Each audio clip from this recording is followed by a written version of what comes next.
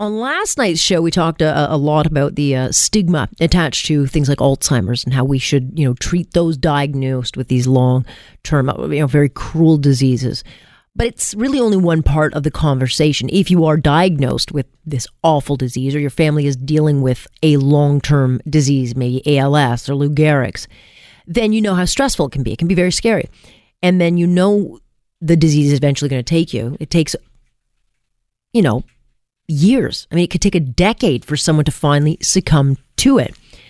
And in doing in that matter, it can pose a lot of challenges for both sides, both those trying to care for them and those who are going through the ordeal and are really the victim of it. Eleanor Silverberg wrote a book. She heard the segment last night, How to Cope as a Family Without Losing Your Sanity. She joins us now. Eleanor, you've written a book on the very issue of dealing with someone who might have been diagnosed with dementia or Alzheimer's. And really, it's how to cope as a family caregiver without losing your sanity. And I think it's an interesting title for a book because once you have someone in your life that is diagnosed, I don't think families know how to react. I think that's true. There is no chronic illness 101 or dementia 101 that people learn in school. This is really learning on the job, and each caregiver I have found, and I've worked with many over the years, is unique because they come with their own personalities, they come with their own preparedness to handle difficult situations. If they can't cope well with other situations, coping as a caregiver can be very, very challenging.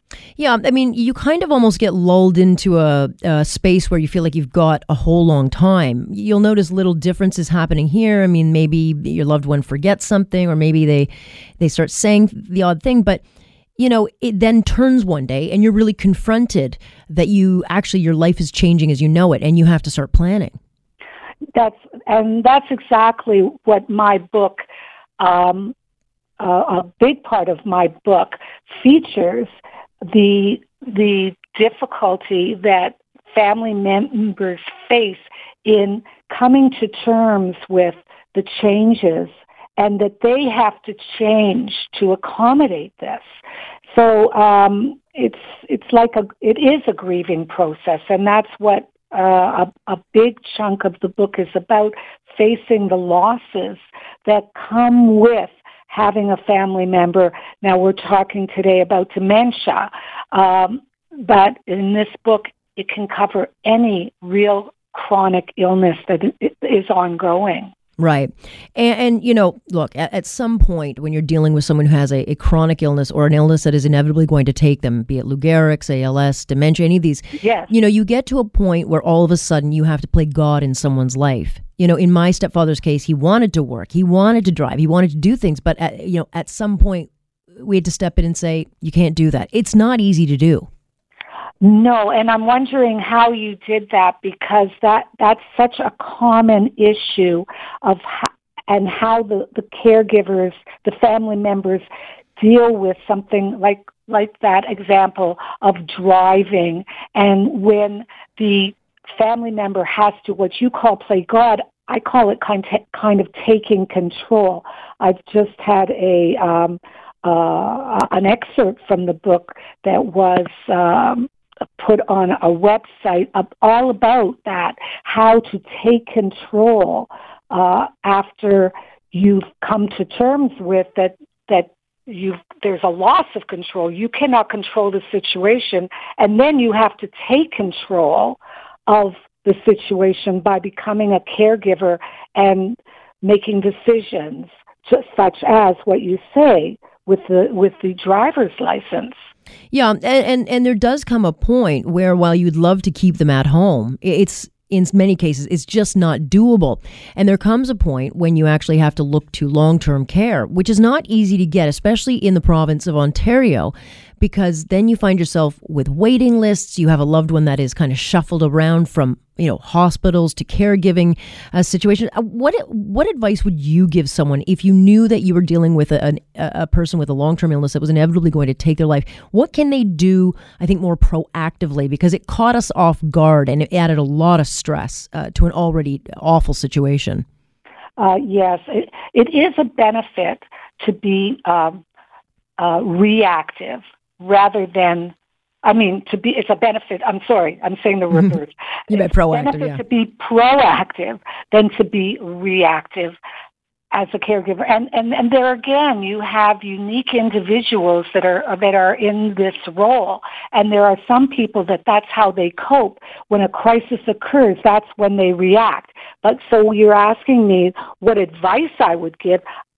Really learn to be proactive, be ahead of the game, and plan, because just like you said, when you're ready for long-term care, that doesn't mean long-term care is going to be ready for you. Right. So you have to prepare in advance, and there is a process, as you know, going through it. But people that haven't gone through it have to learn that there is a process and that it can take years before a bed becomes available. Yeah.